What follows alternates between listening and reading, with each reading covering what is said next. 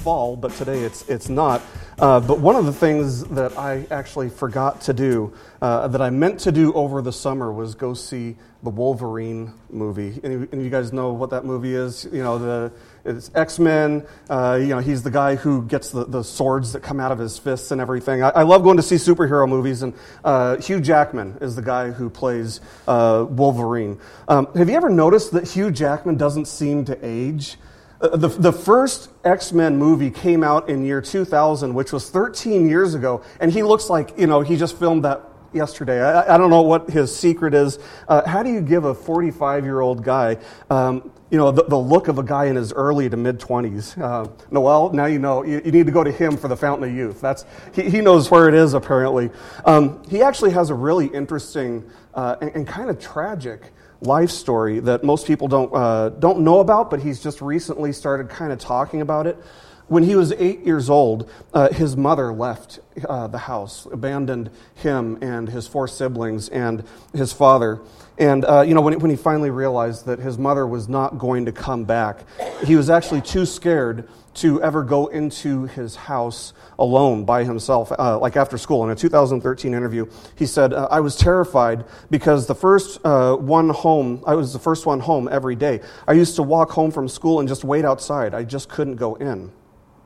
And his dad, in response to being left by his wife and having to raise 4 kids on his own, he just filled his life with work as a means of making ends meet, working long hours as an accountant. And so Jackman said this. He said, "My father could only come to 1 school sports game a year because he had 5 kids, and on Saturday he had to shop. If my father was there at the sports game, it would be 50% greater. Having his approval is still something that drives me," end quote.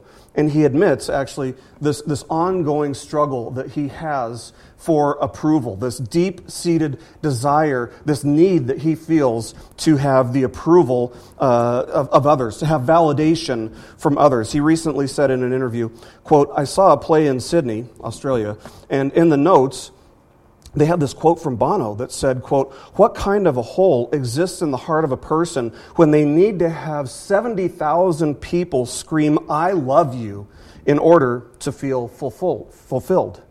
But there's a part of me that still wants to please.'" He recognizes there's something wrong if you need the approval of 70,000 people every night, and yet he still strives for it.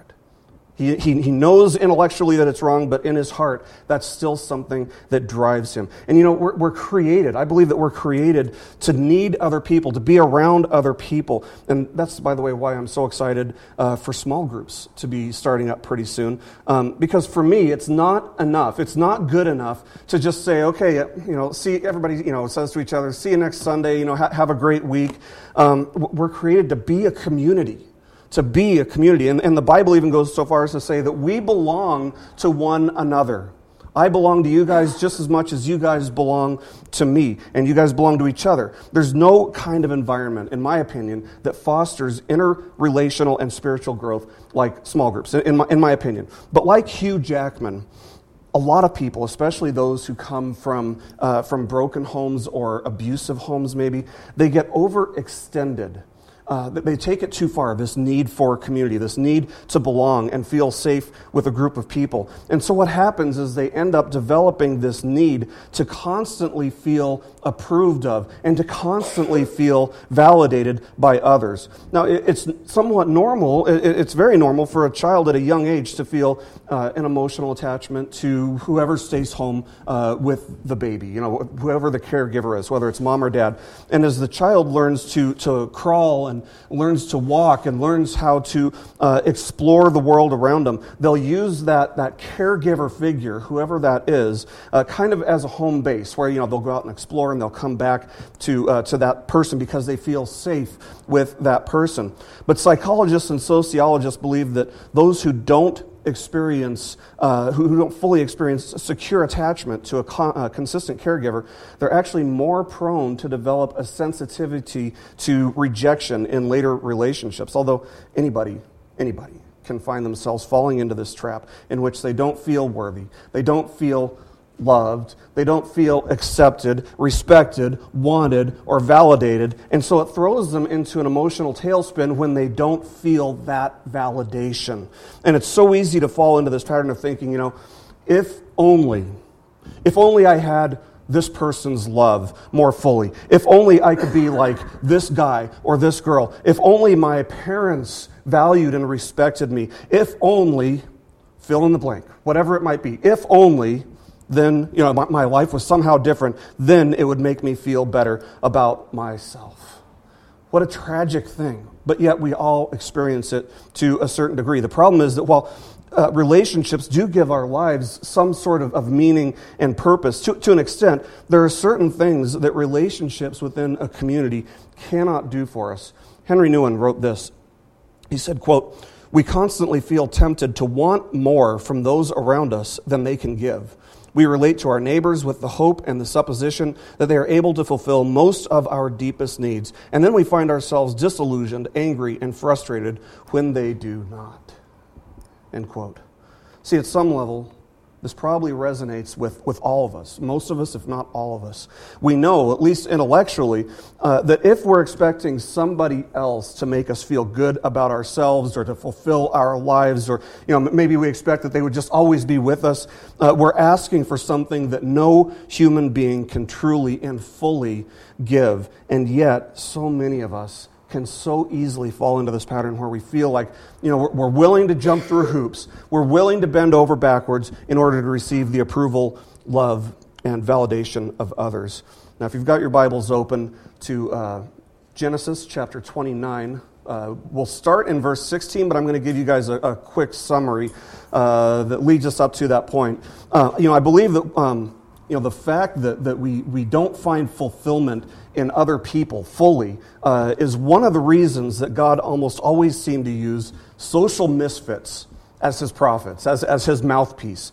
Time and time again throughout the Old Testament, we see that the prophets were not normal. They were kind of social outcasts who normally didn't care a whole lot about feeling validated by people.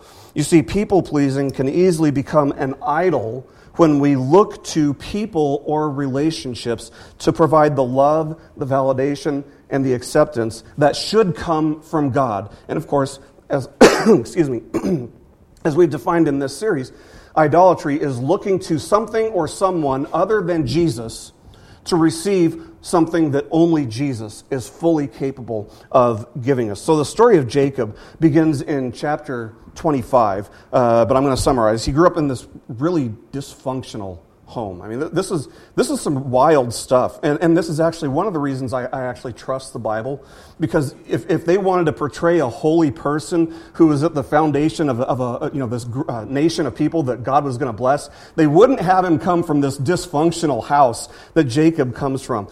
He was born to Isaac and Rebekah, and Isaac was Abraham's son, so Jacob was his grandson. And he was the younger of twin brothers. Esau was his older brother. And somewhere along the line, maybe it was right away, maybe it was further into life, Esau became Isaac's favorite son. Maybe it was because Esau was the older of the two. Maybe it was because he was more of a manly man. He was a hunter, whereas Jacob is described as a tent dweller. Yeah, that's something of a contrast. You got the hunter who goes out and gets food, and you've got the boy who likes to just stay home. It's not a nice thing to say about him necessarily, but it's probably a little bit of both. He was the older son, Esau was the older son, and he was the hunter, so Isaac favored him. And in response to his father's rejection, Jacob also became, he's not just a homebody, he was also a mama's boy. He developed this really, really unhealthy, really dysfunctional relationship with his mother, Rebekah. And all of this rejection and all of this dysfunction, what it ended up doing was creating this gaping hole in Jacob's life, this emptiness in Jacob's life, this desire for parental approval of a father. And it was a wound that would take decades, literally decades, to heal. Now, as the older of the twin boys, Esau stood to receive this great inheritance from his father, but he also stood to receive something that was apparently just as important, just as highly valued, and that is the father's blessing. But one day, Rebekah and Jacob, they scheme. They get together and they come up with this plan to trick Isaac, whose eyes are kind of failing him in his old age, and so they trick him into mistakenly giving the blessing to Jacob instead of Esau. And it worked. Isaac gives Jacob the blessing that was rightfully Esau's. Now, if you're described as a tent dweller, and you've made somebody who's described as a hunter mad enough to kill you, there's only one way to go. Only one thing that you can do, and that is hightail it out of town. And so that's what Jacob did. He ran away. And he ended up finding and living with Rebekah's brother, Laban. And thus begins Jacob's yearning for the type of approval, love, and validation and belonging from people that he only should have sought from God. So we pick it up in verses 16 to 20 of Genesis chapter 29. Now Laban had 2 daughters. The name of the older was Leah, and the name of the younger was Rachel. Leah's eyes were weak, but Rachel was beautiful in form and appearance. Jacob loved Rachel. And he said, I will serve you 7 years for your daughter Rachel. Laban said, it is better that I give her to you than that I should give her to any other man. Stay with me. So Jacob served 7 years for Rachel, and they seemed to him but a few days because of the love he had for her. Now, maybe in our culture we look at this as something of a deal. Maybe we don't. It probably varies from person to person. But what we need to understand is that Jacob, at this point in his life, is a deceiving, scheming swindler who has met his match in Laban. He doesn't realize it yet, but he's actually getting a dose of his own medicine here. 7 years is an incredibly long time to work for a girl's hand in marriage, but Jacob agrees to it. By the way, Rachel was the first girl that he met after he left Rebekah's side. So here he is. He's attached himself emotionally to the first female he laid eyes on after leaving Rebekah's side. And commentators agree that the 7 years that he agrees to work is above and beyond anything that would have been considered culturally normal. That wasn't normal. It was too big. The only message that Laban could have possibly been sending to Jacob by giving him 7 years to earn his daughter's hand is that, no way, dude, I am not going to give you my daughter's hand in marriage. But if you're stupid enough to work for 7 years for it, sure, you can have it, because who would be crazy enough, who would be out of their mind enough to work for 7 years for a girl's hand in marriage? That's what Laban is thinking. And Leah, here's Leah, she's the older of the 2 sisters, and the Bible tells us that her eyes were weak. So Jacob, it's not that he doesn't like girls who wear glasses. For those of you women who wear glasses, it doesn't make you any less beautiful or anything like that. He doesn't reject her because her vision, as my daughter said this week, he didn't reject her because her vision was 18/20. It's not that. So what does it mean that her eyes were weak? Let me put it this way. The first time I looked into my wife's eyes, I saw fireworks. It was like, wow, and I was overwhelmed just by looking into her eyes.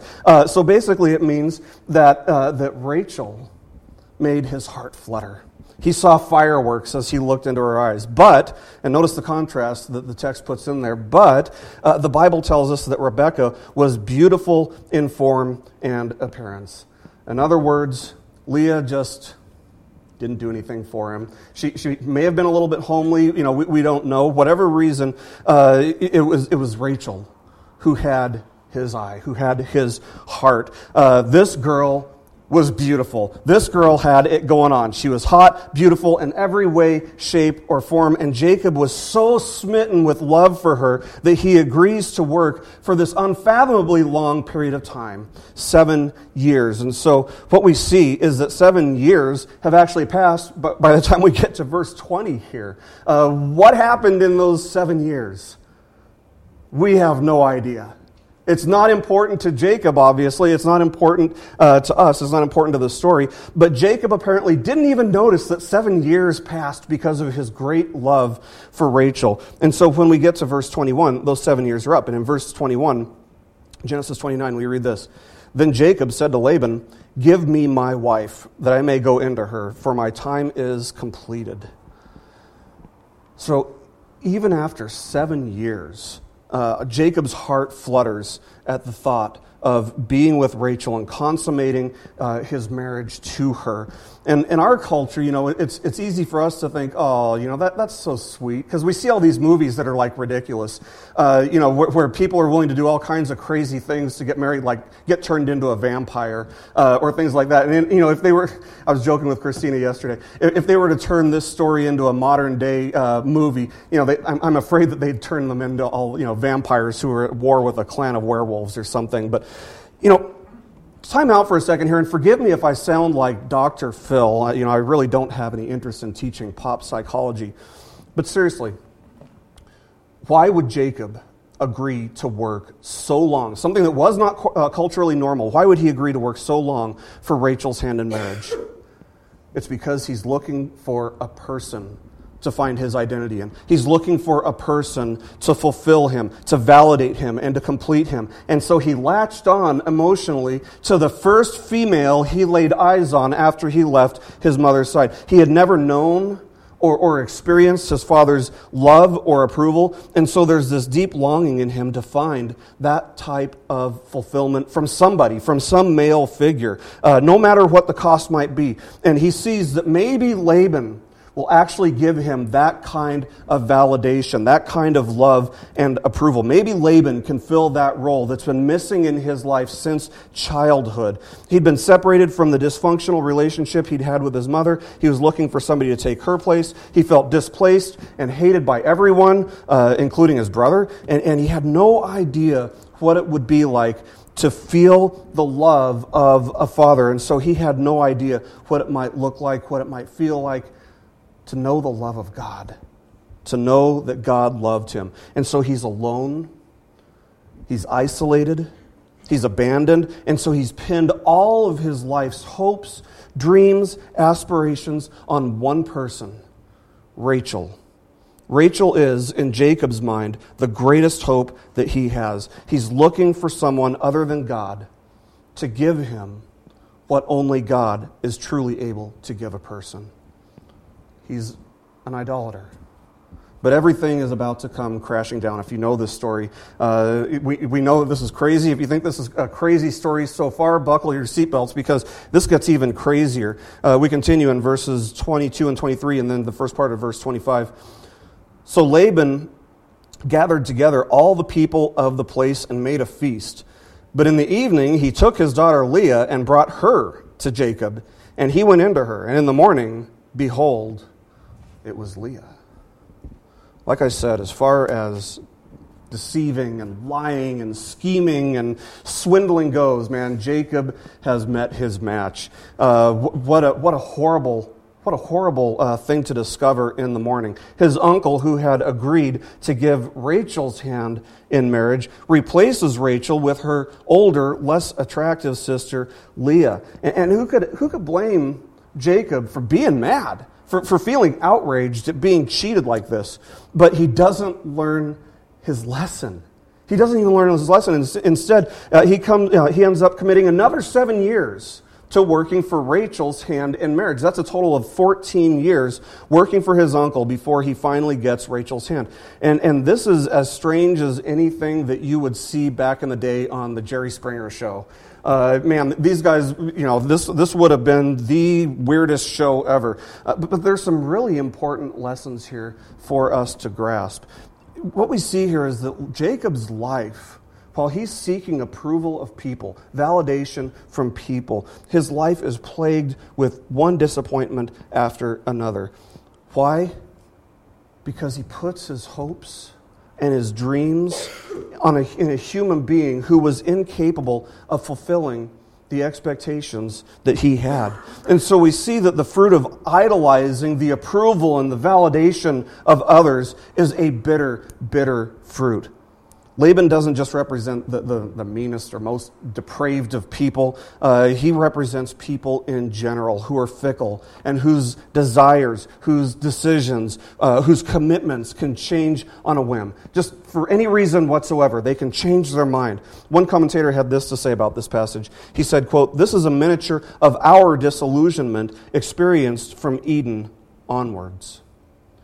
In other words, with no disrespect intended toward Leah, when we put our ultimate hopes and desires in something or someone other than the Lord Jesus Christ, in the morning, it will always be like waking up to Leah, proverbially speaking, never Rachel.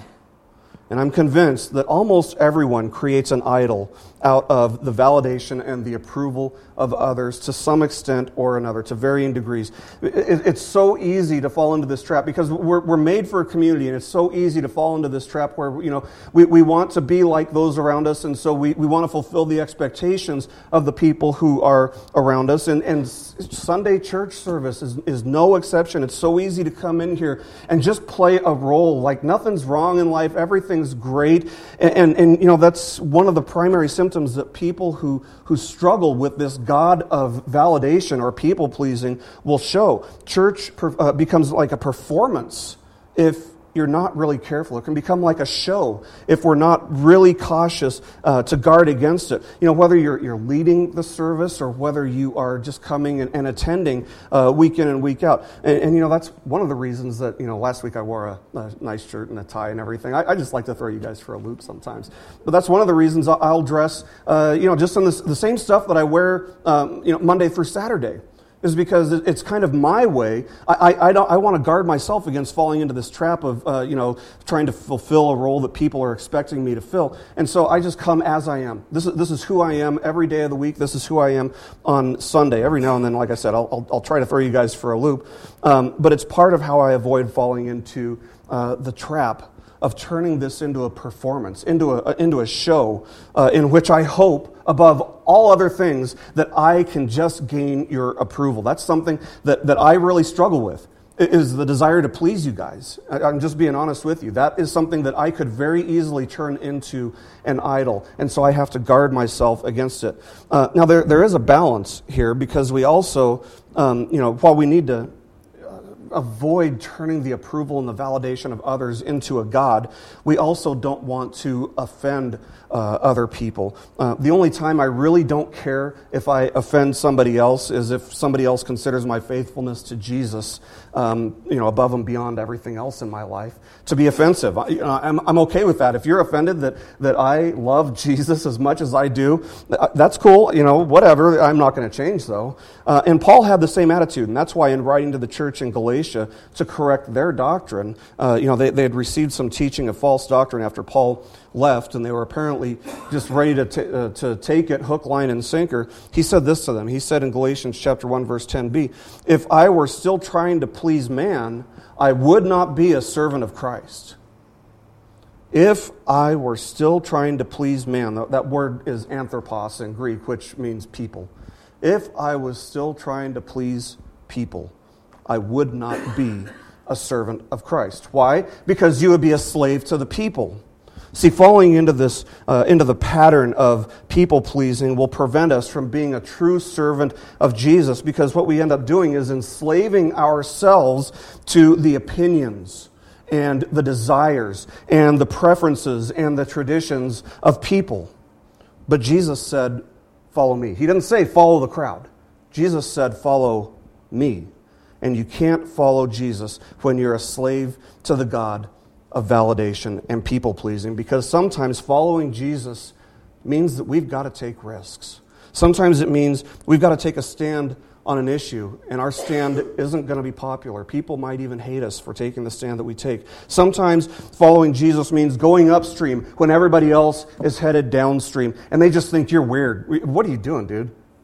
This is not how people are. Don't you see everybody's going this way? Why are you going that way? Sometimes that's what following Jesus is all about. And sometimes it makes people mad, to be honest. Sometimes it gets people really upset with us. And so you simply cannot do all these things if you value the validation and the approval of others at all costs. If you depend on people approving of and validating everything that you say and everything that you do, you will either end up saying and doing nothing at all, or you'll be chained to a lukewarm faith at best.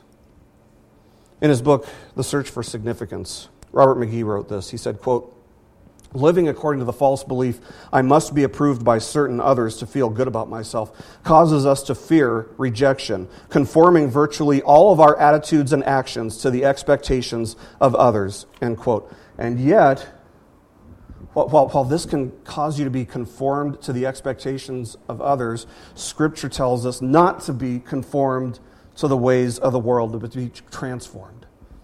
To be transformed and to grow in Christ's likeness. The fact is, you cannot become like Jesus if you are conforming to the expectations that people have for you. You cannot become like Jesus if you're becoming like what people expect you to be. Solomon said this in Proverbs chapter 29, verse 25. He said, "The fear of man lays a snare, but whoever trusts in the Lord is safe." Now, getting back to Jacob here, Jacob is not in a safe place down the road. He finds himself not in the same place, and he realizes it because he spent his life, he finally gets Rachel's hand in marriage after 14 years, and he finds himself not in a safe place because he spent his life looking to man rather than to the Lord for his identity. And so what we see is 20 years later, 20 years after he made this initial deal where he moved in with Laban and agreed to work 7 years and then agreed to work another 7 years, and then he worked 6 years tending the flock, tending Laban's sheep. After years of living in all this dysfunction and learning the downfalls of turning the validation and the approval of others into a god, Jacob flees from Laban's home with his wives, with Leah and Rachel and with their servants. And he finds out that he's actually about to meet up with Esau. As he's leaving Laban, he's about to meet up with Esau, who of course had vowed to murder him 20 years earlier. And so here's Jacob. He's alone in the desert. He's facing what he is certain will be the end of his days, and he has nothing left in the world to put his hope in. There is nothing in his mind that is going to possibly save him. He can't control his fate. He can't manipulate his fate. This is just what is sealed. This is his fate being sealed. His father-in-law is behind him, his brother is ahead of him, and Jacob's strength and his confidence are too far spent for him to put up any further struggle. And so he collapses on the banks of a river in exhaustion, which, by the way, the fact that he just collapses in exhaustion, I believe, is a picture of the result of people-pleasing as well. It will exhaust you. And while he's passed out here, sleeping on the banks of this river, he gets a visit from the pre-incarnate Christ. And when I say the pre-incarnate Christ, I mean Jesus hasn't been born yet, but Jesus shows up on the scene. Jesus gets born, 2,000 years ago from now, and about 1,800 years from this point. But Jesus shows up on the scene. And what does Jacob do? He wrestles with him. I don't know how this happened. We don't really know who instigated, but I kind of pictured Jesus just kind of showing up out of nowhere and jumping him from behind, just wrestling him, all night. That's what they did all night. So they're both doing it. They're both engaging. They're both involved in this wrestling. By the way, how do we know that it was Jesus? Because Jacob tells us that he saw the face of God. And we know that when Moses wanted to see the face of God, he said, no, nobody can see the face of God and live. And that was because you can't see the face of the Father and live. But Jacob saw his face, and they wrestled through the night until daybreak, at which point the Lord is ready to go home. He's ready to take off. And so he cripples Jacob with this blow to his hip that left him disabled with a limp for the rest of his life. But even after receiving this crippled hip, Jacob clings to Jesus. Jesus is ready to go, and Jacob won't let him go. He says, I will not let you go unless you bless me. Finally, he realizes that he can get God's validation. He realizes for the first time in his life, he's turning to God for the first time in his life. The blessing that he conned his father into giving him, what was the payoff of that? It was nothing. He had to hit the road right after he conned his father out of it. The blessing that Laban should have given him was stolen from him time after time after time throughout this 20-year period. And now he tells God, I will not let you go unless you bless me. Jacob cannot take another instance of rejection. He cannot go on by himself without the Lord, and he knows it. What a wonderful place to be, by the way. And so he's willing to wrestle with God until he receives God's blessing. And do you know what it means for you or me to wrestle with the Lord, or to, spend the night wrestling with the Lord? I'm going to confess to you guys that I've actually had a lot of nights like this, especially in the past few months, especially while I was on vacation. I'd wake up in the middle of the night, and I'd just have 3 or 4 hours of this restless, frustrated prayer.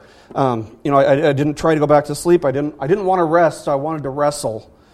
Because I knew that when I came back here, we were going to be changing quite a few things. We were on the verge of changing all these things, and I could not go on without the Lord's blessing. I could not go on by myself. I knew that I needed God's blessing to go on. Have you ever been there? Have you ever been in that situation where you know that you can't take another step without the Lord going with you? What a wonderful place to be. I will not go. I will not let you go unless you bless me. In the end, Jacob does what we all must do. He realizes what we all must realize. He confronts his failures. He confronts his weaknesses and the gods who have left him with nothing but empty promises. And he finally faces the one true living God. He wrestles with God. He wrestles with Jesus all night. It was an exhausting struggle that left him crippled, but it was only after he came to grips with God and stopped trying to do things his way, stopped resisting, stopped struggling with these gods that he had been serving all these years. It was finally then that he realized that he could not go on without the Lord with him, without the Lord's blessing on his life. The reality that we all have to come face to face with when we're tempted to become people pleasers is the total, all-encompassing sufficiency of Jesus. Jesus is the only one that we should be pinning our hopes and expectations and dreams on. He can satisfy like no other. He can fulfill like no other. He can give meaning, purpose, and identity like no other. He gives life like no other. Nobody can give you a life like Jesus can. Nobody. He gives life like nobody else. He is all sufficient. He is able to meet all of our needs. He said this to the Samaritan woman at the well, John 4:14. He said, "Whoever drinks of the water that I will give him will never be thirsty again. The water that I will give him will become in him a spring of water welling up to eternal life." What he's saying there is, I can meet all of your needs. I can give you life. It's in me. And this was the woman that he's speaking to, by the way. She also had made an idol out of the approval of others, as she sought validation, as she sought acceptance from one man after another, jumping from one marriage to another. And so she gave herself away again and again and again to one person after another, only to find rejection, only to find disappointment, only to find that it didn't give her this fulfillment that she was so desperate for. And so what Jesus was telling the woman is the same thing that we must embrace. The reality that Jesus, and only Jesus, is more than enough for us. He's more than enough for us. His desires for us are not fickle. They're not changing. What he desires is always the same. He desires our devotion to Him above all things as we commit ourselves completely to Him, and we find acceptance from God the Father, which isn't based on what we do, but on what Jesus did. It's all because of what Jesus did that we're accepted and validated by the Father. Because the best that we have to offer is filthy rags. I don't even want to go to what the worst we have to offer is. So we find validation and approval from God based on Christ's goodness. God's love and acceptance are where we find the only validation, the only approval that really matters. And when we surrender our lives, just giving up the struggle to Jesus, when we surrender to the lordship that He rightfully has in our lives, we find approval, validation, love, and we find an identity. As I said a couple weeks ago, when we started this series out, my greatest fear as your pastor is that you would love something more than you love Jesus, that you would value something more than you value Jesus. And I see that far too many people they'll profess Christ, but they see Him as just something that's added to their life, like He's just giving a new dimension to their life, kind of like getting an upgrade on a computer or a new bumper on your car or something like that. No, Jesus is not meant to be an addition to your life. Jesus is life. Jesus is meant to be your life. He alone must be our highest commitment. There can't be anything above Him if we're going to serve and follow Him. He's got to be our top commitment. He alone has to be our highest priority. He alone must have full possession of our hearts if we're going to follow Him. And it's so easy to look at Jesus like He's just kind of the straw on the cup. I needed an excuse to get a drink up here. It's so easy to see Jesus as just the straw. Like, okay, this is how I get the life. No, Jesus is the straw. Jesus is the lid. Jesus is the cup. He's the drink. And he's even the ice that's in there. Jesus is all. Jesus is enough for all of us. This is what it means to make Jesus the Lord of your life. It's to give your life and find your life entirely in Him. Jesus must be more than just a part of our lives. He must be our life. And this is what it means for Jesus to be Lord of our lives. It is the ultimate tragedy when we try to unseat Him and to replace Him with some cheap substitute that we find more comfortable or more convenient, less costly than Jesus. That's why Jesus said, count the cost if you're going to follow me. Count the cost. He didn't say that because there's a low cost. He didn't say it because it's going to be easy. He said that because it was going to cost everything. He's basically saying, it's going to cost you everything you have if you're going to follow me. But you see, what we find when we commit to that, when we fully submit our lives to Christ's lordship and make Him Lord of every aspect of our lives, when He becomes our source of life, what we find is the same thing that Paul found. It is all rubbish. All the things that we surrender for Him, for the sake of following Him, it is all rubbish. It is all garbage. It pales in comparison to the glory and the beauty and the wonder of knowing Jesus and being known by Him. And when we're known by Jesus, His righteousness becomes our righteousness. It's imputed to us. And when Jesus is our righteousness, our Heavenly Father approves, welcomes, and validates us.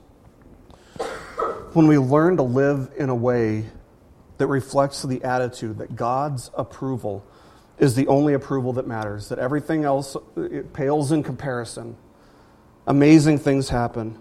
We find ourselves freed from slavery to the approval of others, which is what it will become, what very easily can become. We find ourselves freed from slavery to the approval of others.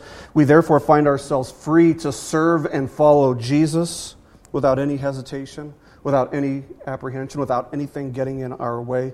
And we find ourselves growing in personal holiness as we become more and more and more like Jesus. Remember what Jesus said. He said, you cannot serve two masters. It's me or it's somebody else. But you can't, I'm not in contention with anybody else. I am Lord or I am nothing to you.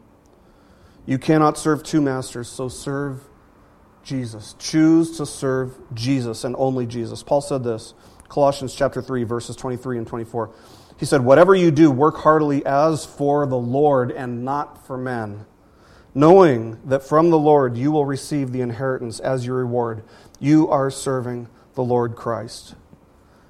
In other words, represent him by serving him. Represent him well. You're working for a paycheck, but that paycheck's going to get spent. What Jesus has to give you for serving him is better than a paycheck. The approval of people is not worth striving for above all else because it will ultimately enslave you. There are no guarantees with people, but there is a guarantee. There is a promise of inheritance in Christ Jesus. And there is only one ultimate hope upon which our lives must be built, and that is the hope of the gospel. That God loved us so much that he sent his Son to bear our sin and to bear the wrath of God against our sin in order to redeem us. That is our greatest hope. That is our greatest hope and our greatest promise. There is no greater approval. There is no greater validation than a father who sends his Son to die in our place. There is no greater or clearer way that God had of saying, you are more valuable to me than you could ever possibly realize. Transformation begins to happen in our lives when we stop making the approval and the validation of anyone else other than Jesus, our God. We can't listen to those who will not and cannot give us the ultimate direction and validation before we listen to Jesus. He's the one. He's Lord of our lives. Jesus' approval is the only approval that matters. If you long for his approval, find it in him by submitting yourself further and more deeply to his lordship in your life. Find it in living by his word. Find it through ongoing repentance, every day repenting of what you're struggling against. Find it through loving him more deeply and following him more closely. Find it by looking to the cross. By looking to the cross and finding that you can have all that you need in the sufficiency of Jesus. Let's pray. Lord, we just come to you today, and we're humbled by your love and by the fact that you would take us as we are, sinners, wretched, filthy people, and you make us clean. Lord, we thank you so much for the love that you did show us on Calvary by sending your Son to die in our place, to bear the wrath of sin, when we never could have done it and been in your presence, Lord. We never could have paid the sin debt that we had against you. And so we thank you above all, Lord, that you would call us to look to him, look to the Savior for approval. It's humbling, Lord. I pray that we would learn to look to you more consistently, more fully, for our approval, for our needs to be loved, for the way that we act, for the way that we think, for the way that we deal with others, Lord. May we seek you above all else. Of course, Lord, we pray for accountability within the community as well, that we would hold each other to the standards that you have set forth in your word. Convict us in the areas of our lives where we need to repent, and teach us to be more like you. Teach us to seek you above all else. In Jesus' name, amen. This message has been brought to you by BibleStudyPodcasts.org. We are a listener-supported ministry. If this is your first time listening to us, we thank you so much for joining us, and we ask nothing further from you. But if this is a ministry that you rely on for regular spiritual teaching, we do depend on your financial support to keep us going and growing. If you'd like to make a donation to BibleStudyPodcasts.org to keep us going and reaching thousands of people around the world, you can go to our website, BibleStudyPodcasts.org, and you can make a donation on the right-hand side by clicking on the support box. Again, we do rely on your support, and we thank you so much for your financial participation in this ministry, which enables us to continue in our mission of teaching timeless truths in these truthless times. God bless you. Thank you so much for listening today, and keep growing closer to Jesus. Take me deeper.